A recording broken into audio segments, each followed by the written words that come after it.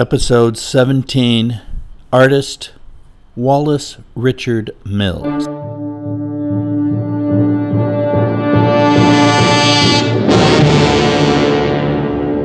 My name is Michael Delgado, and I'm your host.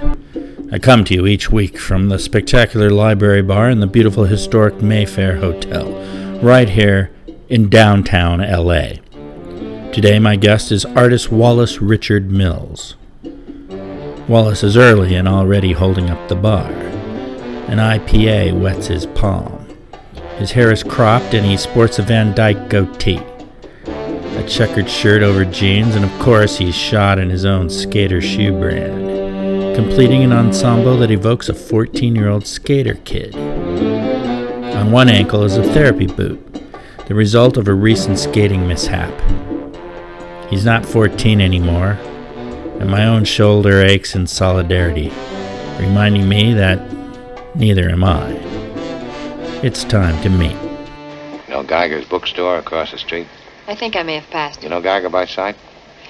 Geiger's in his early 40s, medium height, fattish, soft all over, Charlie Chan mustache, well-dressed, wears a black hat, affects a knowledge of antiques and hasn't any, and, oh yes, I think his left eye is glass.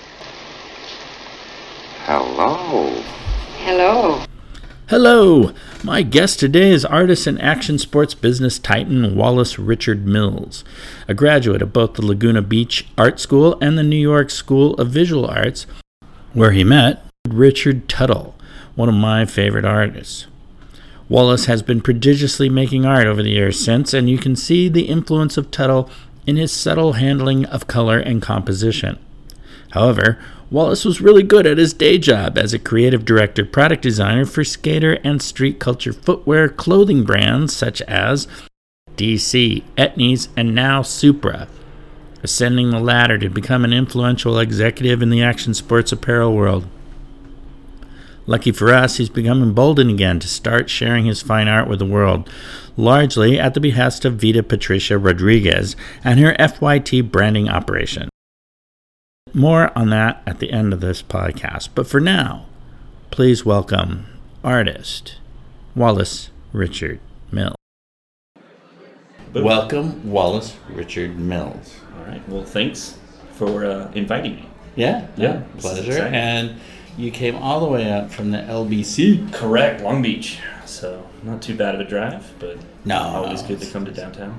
Well, on a Sunday, not too bad. And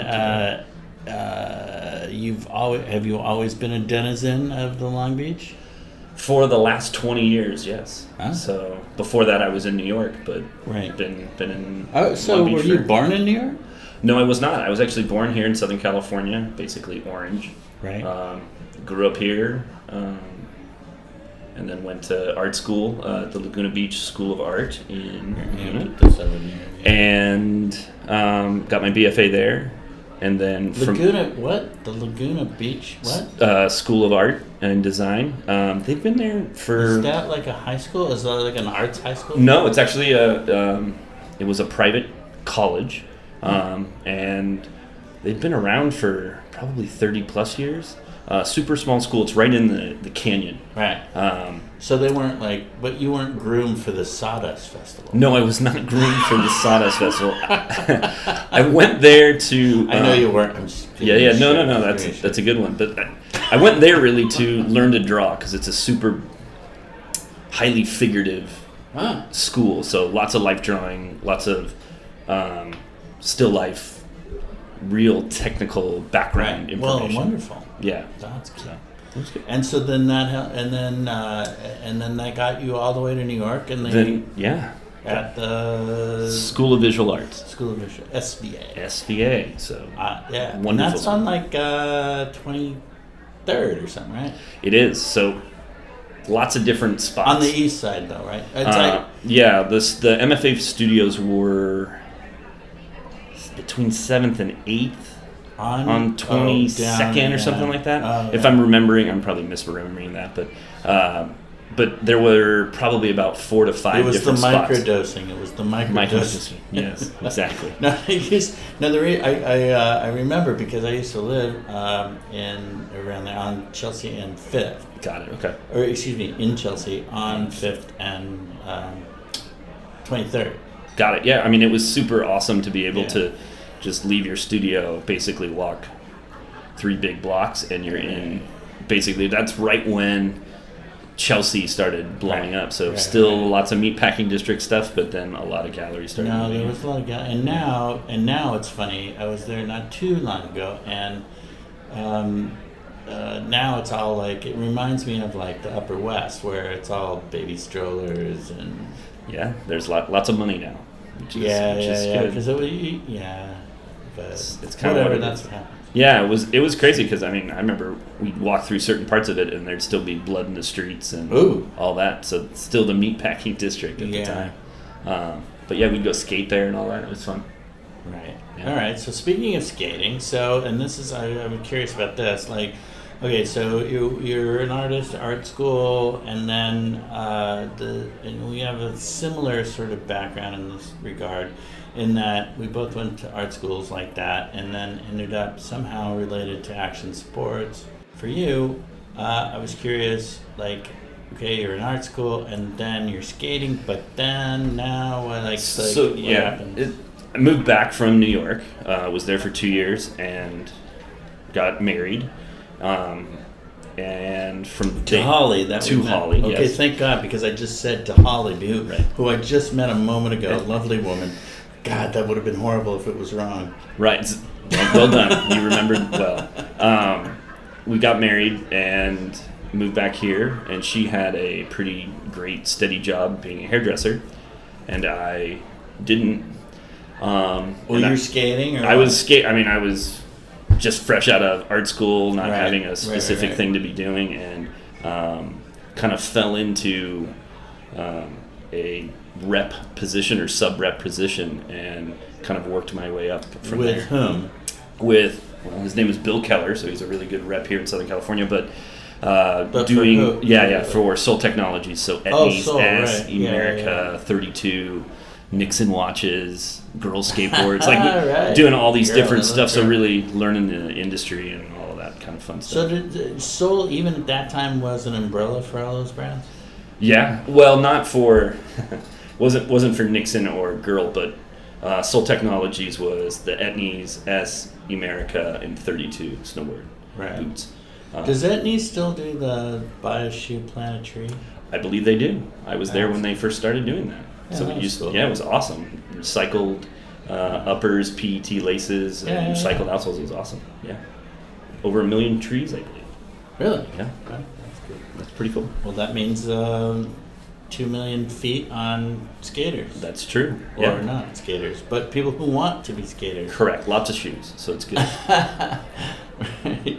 And so then you're there, and then so how did you apply the art? You're making art through this whole time, or Correct. So still kind of more of it hidden, I guess, not really showing too much or anything like that, but still consistently making stuff. But with my job, what I was doing was I was helping make the skate footwear. So I was helping with design. There were specific designers, but I was also color and materializing most of this stuff. Dealing with the pros one-on-one, heads of sales, all that other kind of and fun this is okay. So and then this was all those different brands, or this is at DC. So then I started working in-house at Soul Technologies, and I took over basically the S footwear line. And then from there moved to Etnies, and then I went to DC. Right. So So for you old school skaters, I think DC was born of Chad Muska, right? So for No? skating, Sort of? I'll help you out on that. Yeah, so give me- DC give me the pantheon. right. DC would be Ken Block and Damon Way. Okay. So Danny's brother Damon. Those two basically were the inception down in San Diego, started the footwear brand, and that blew up. I was lucky enough to work with Damon for a little bit the last couple years before, which was really cool. Super smart guy, super intelligent. I feel like I just learned a lot from him. But just that's a great group. They really were in it for the right reasons and all of that, and obviously did well for themselves. And now it's still a big footwear brand. Yeah. All right, and then but Muska was Toy Machine. Muska, so connected very with the whole group in Huntington, right? So you have like Ed Templeton, Chad, the whole group. Anyways, neither here nor there. Muska but isn't that helped with Supra. That was his big, which is where I'm at now.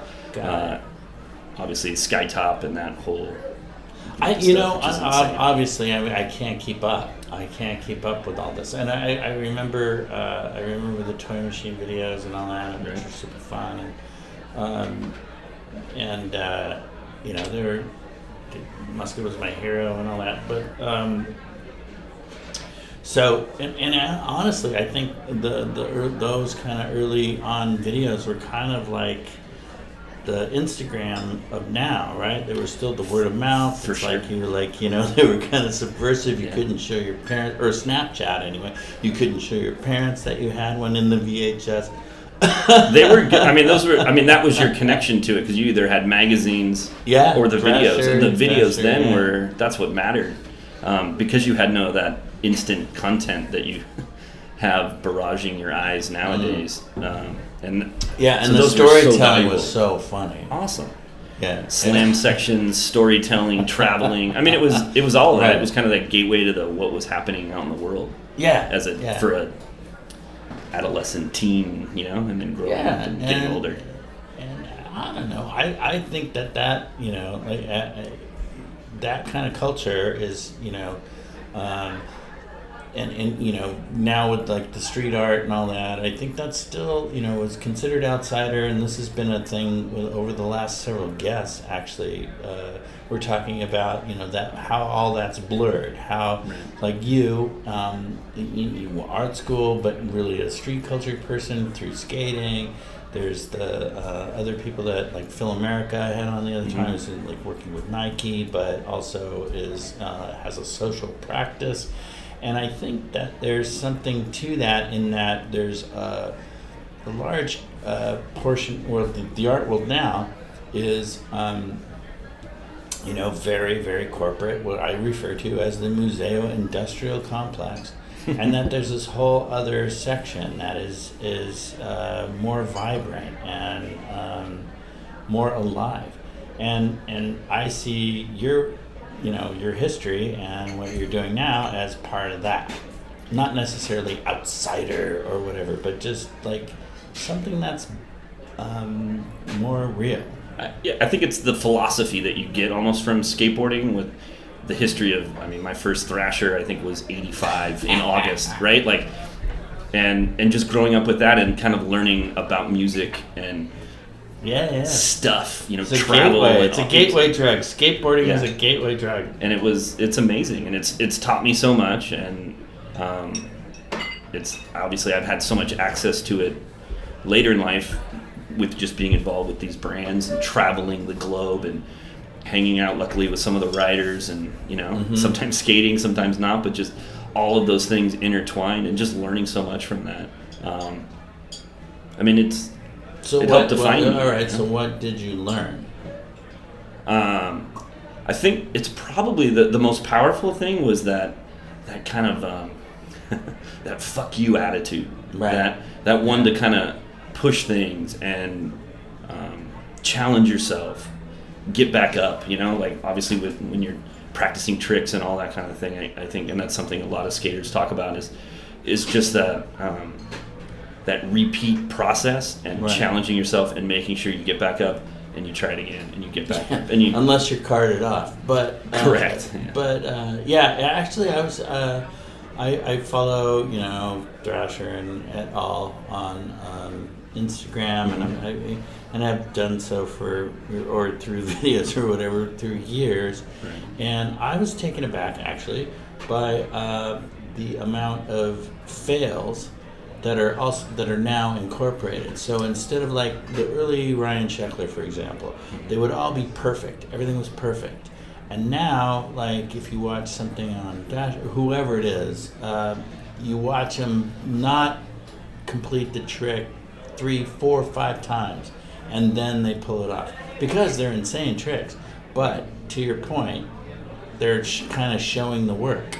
Totally, and I think that's the valuable part to it, because you're right. Like, I would say that would probably be the frustration a lot of people had maybe with a Ryan Sheckler or Nyjah Huston, where most of the time they were showing it, they were always landing the tricks. Perfect. Everything was perfect. Right, Yeah. and to Even his hair. all of it, right? And so I think it is the behind the scenes is what makes it powerful. I think it's even knowing that the guys go back to the spot multiple times to finally get the trick, where they fought through it for 6 months or 3 weeks or whatever the time frame is. That's the stuff that I love. So it's a real It's practice, pretty and it looks easy, and it's not. And so there's the art parallel, right? Like and so for you, let's talk about your art. cool. All right, jumping into that. I would say with my art and what I've been up to, I've been mixing things up all the way around, where a lot of the stuff with the photograms, ever since I've been doing that, was always something of, I never formally really took a lot of photo classes, and always liked the idea that I didn't know the rules to photography, Right. and then taking that and just kind of running with it. I've always thought of myself as a painter out of anything. And that's how you were at the school, like you were painting? Jeez. I'll focus on SVA, probably the most there, but And that was a master's. Right? that was master's. I would say with that, I was probably doing mostly drawing, not really painting, and the photograms is right. That's when I first started really messing with it. Where was the color piece of that then?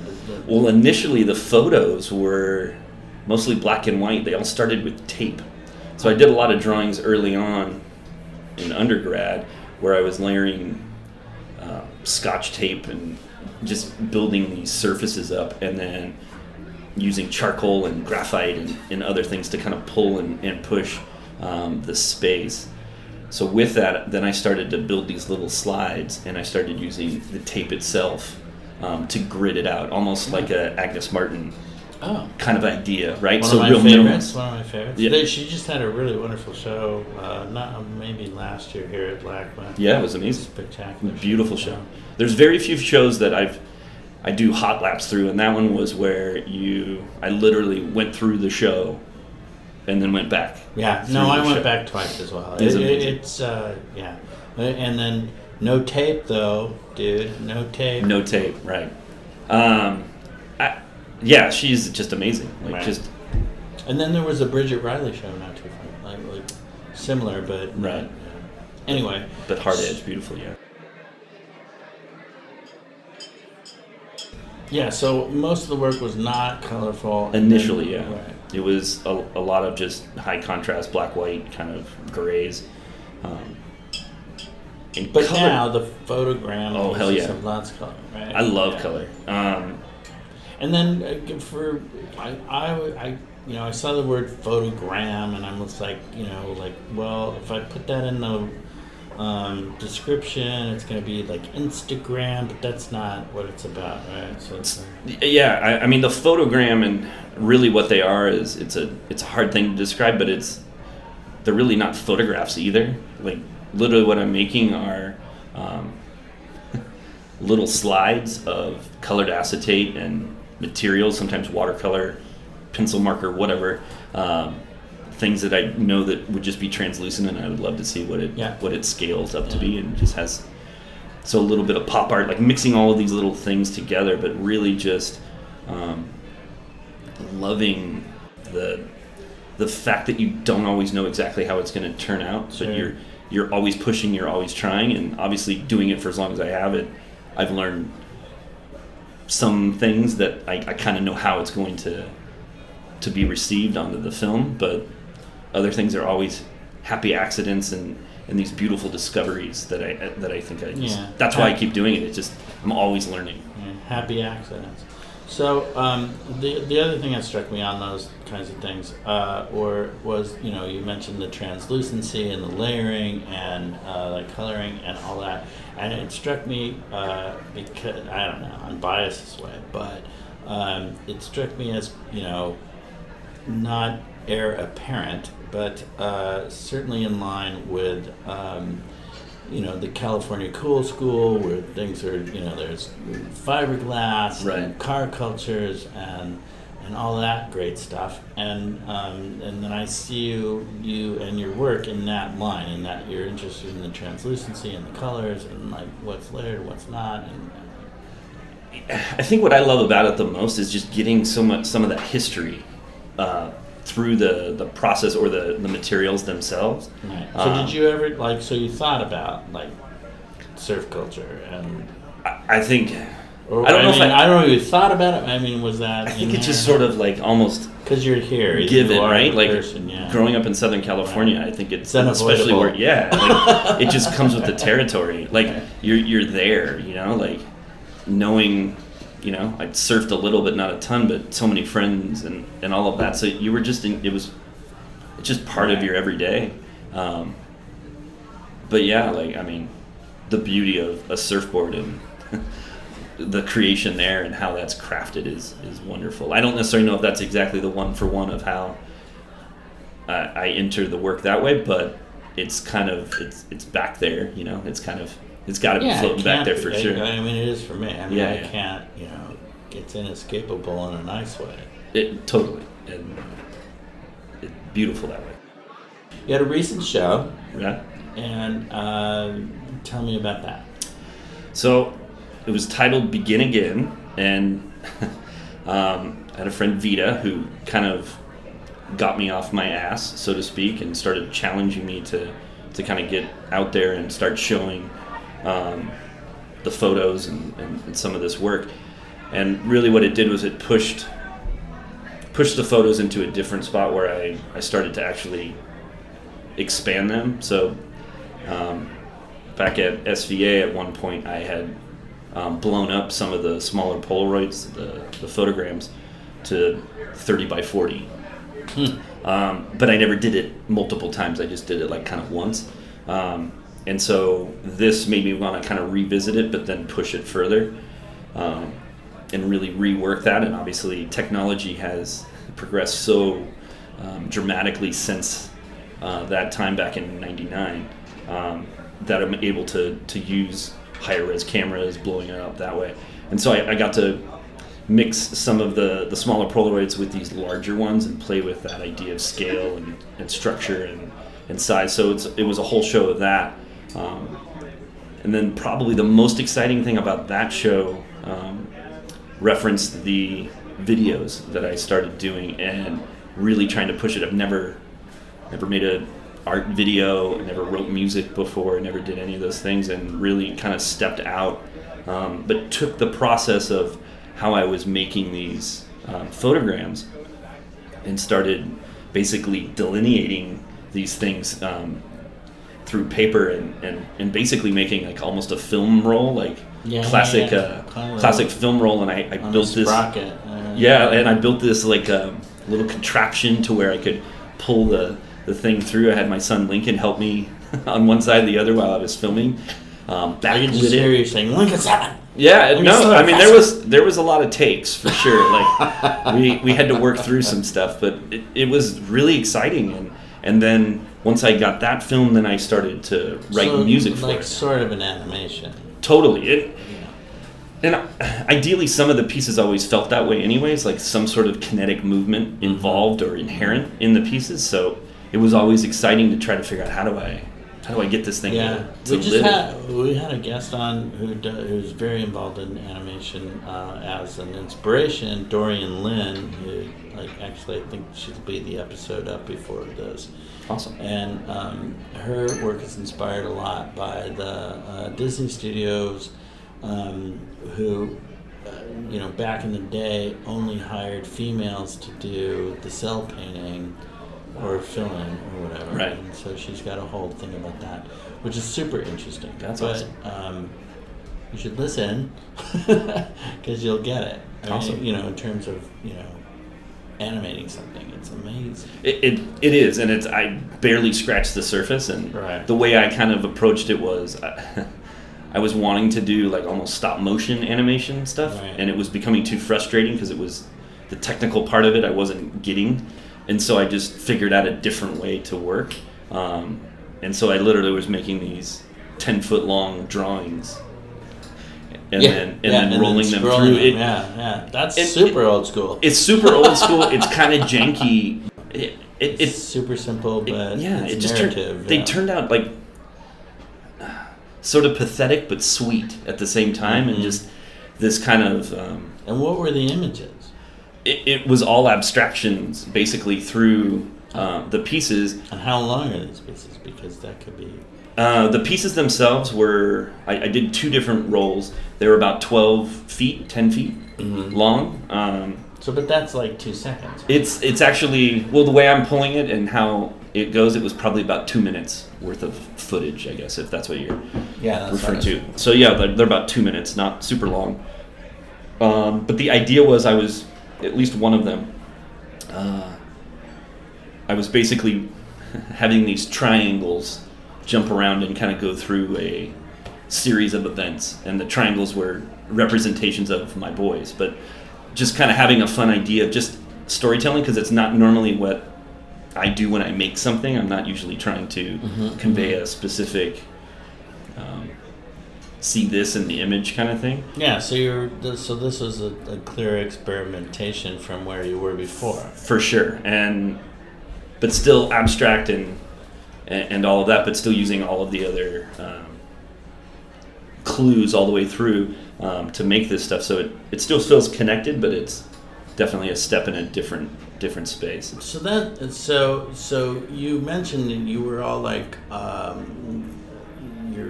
at Laguna it was all seriously figurative, and then how did you just abandon that, or not abandon it, or decide not to do it? I'll tell you this: I've always been kind of drawn to abstraction or non-objective art, but what I always wanted to do was make sure that I had the technical prowess in the back, knowing I could do the figure painting or drawing or whatever it was, to where it gave me the license to go wherever I wanted, because I knew I could do the other stuff if I wanted.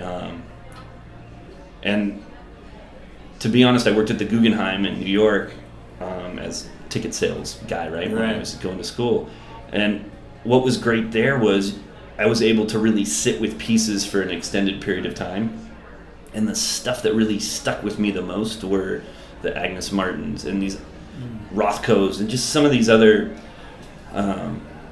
really beautiful abstractions, like a John McLaughlin or all these things where it kept giving back. And seeing it in different lights was always exciting, because being in the museum, you'd be closing up or whatever, and you'd see the paintings with the lights on, and you'd see them with the lights off, and it was always kind of awesome to kind of have that back behind the scenes sort of thing of almost living with it, and really kind of pulling from that, and just wanting to make things that would give back, I guess, that you could revisit. Interesting. Yeah. And so the Guggenheim doesn't. I mean, their modern agenda doesn't really allow for much figurative work anyway. But it's true.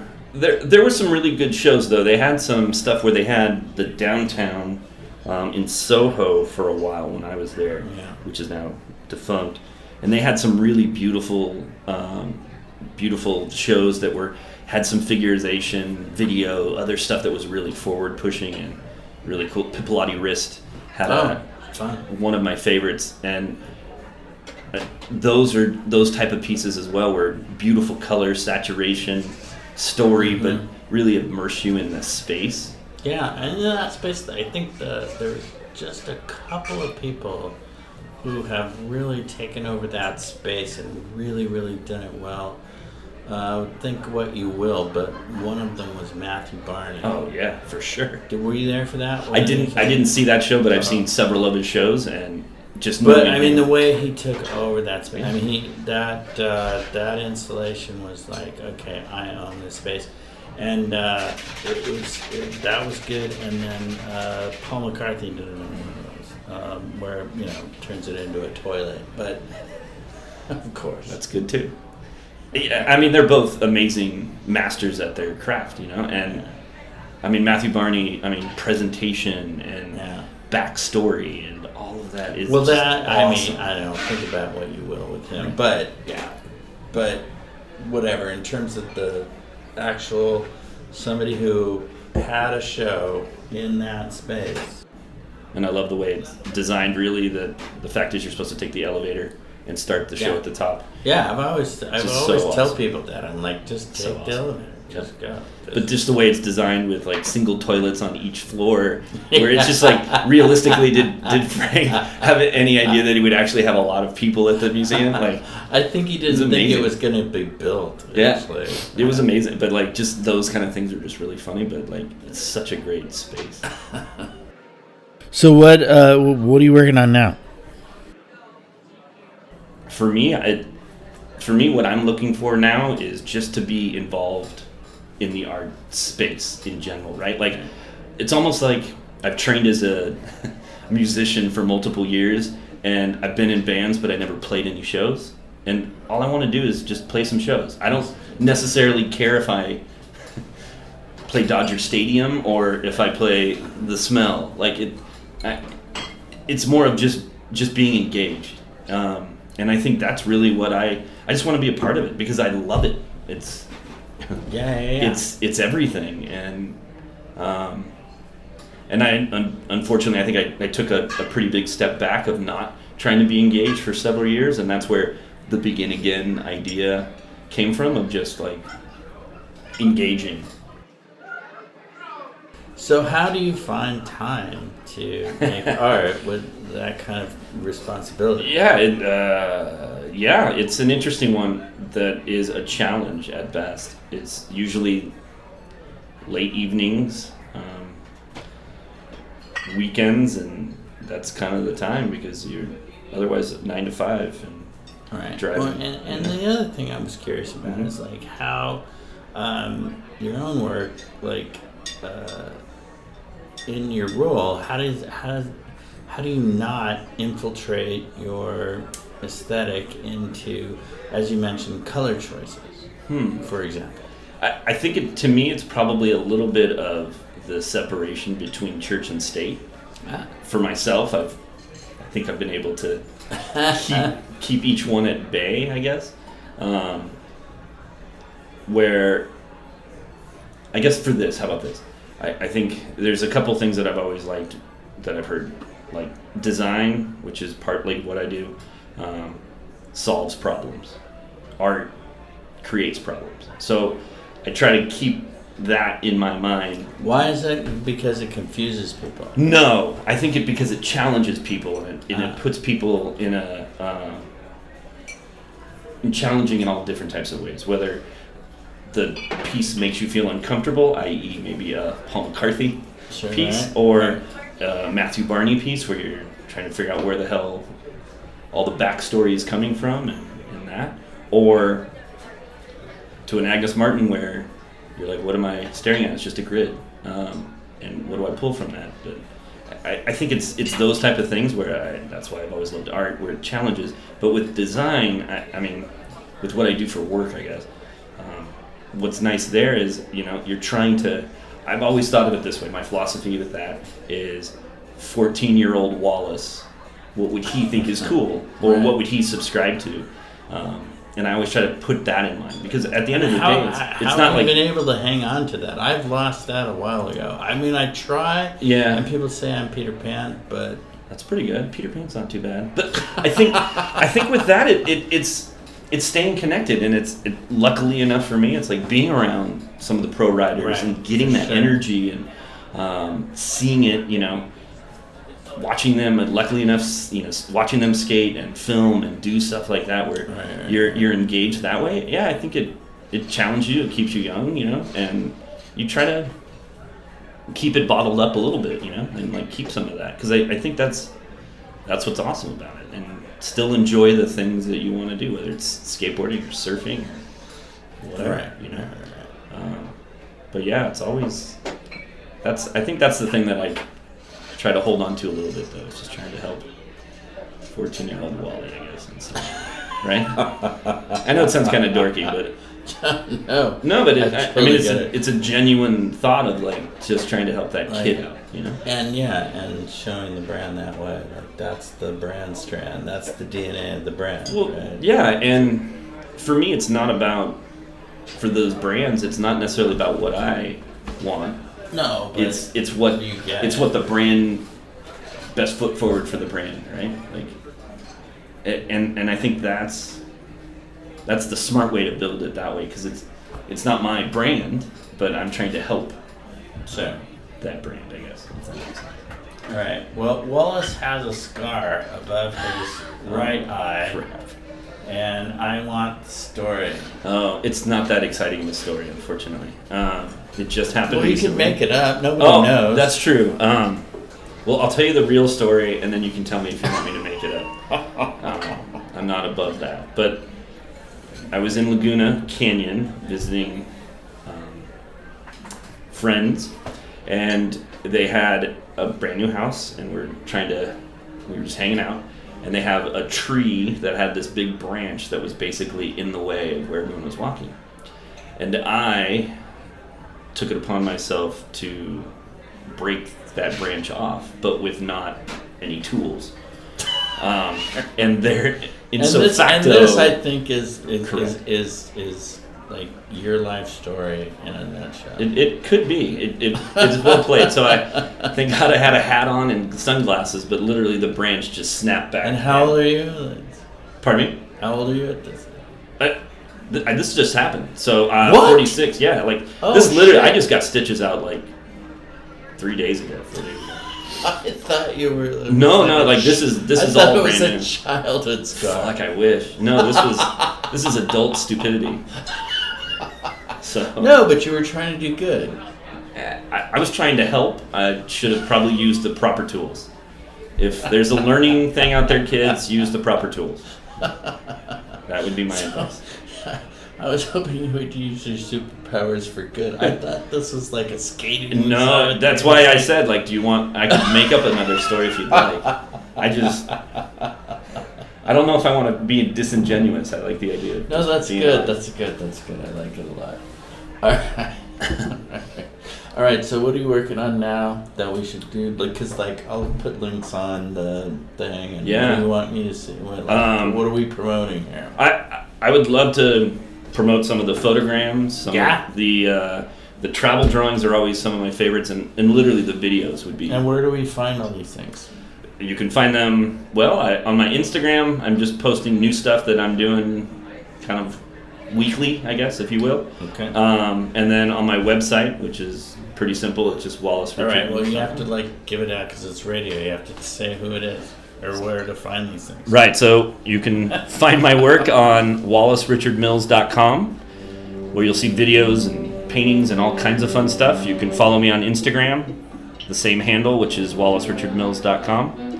And yeah, I'm just making new stuff every day as much as I can. Trying to be involved. Awesome. And well, thank you for coming all the way from LBC. Thank you. Thank you for the invitation. Yeah. All right, man. Awesome. Thanks.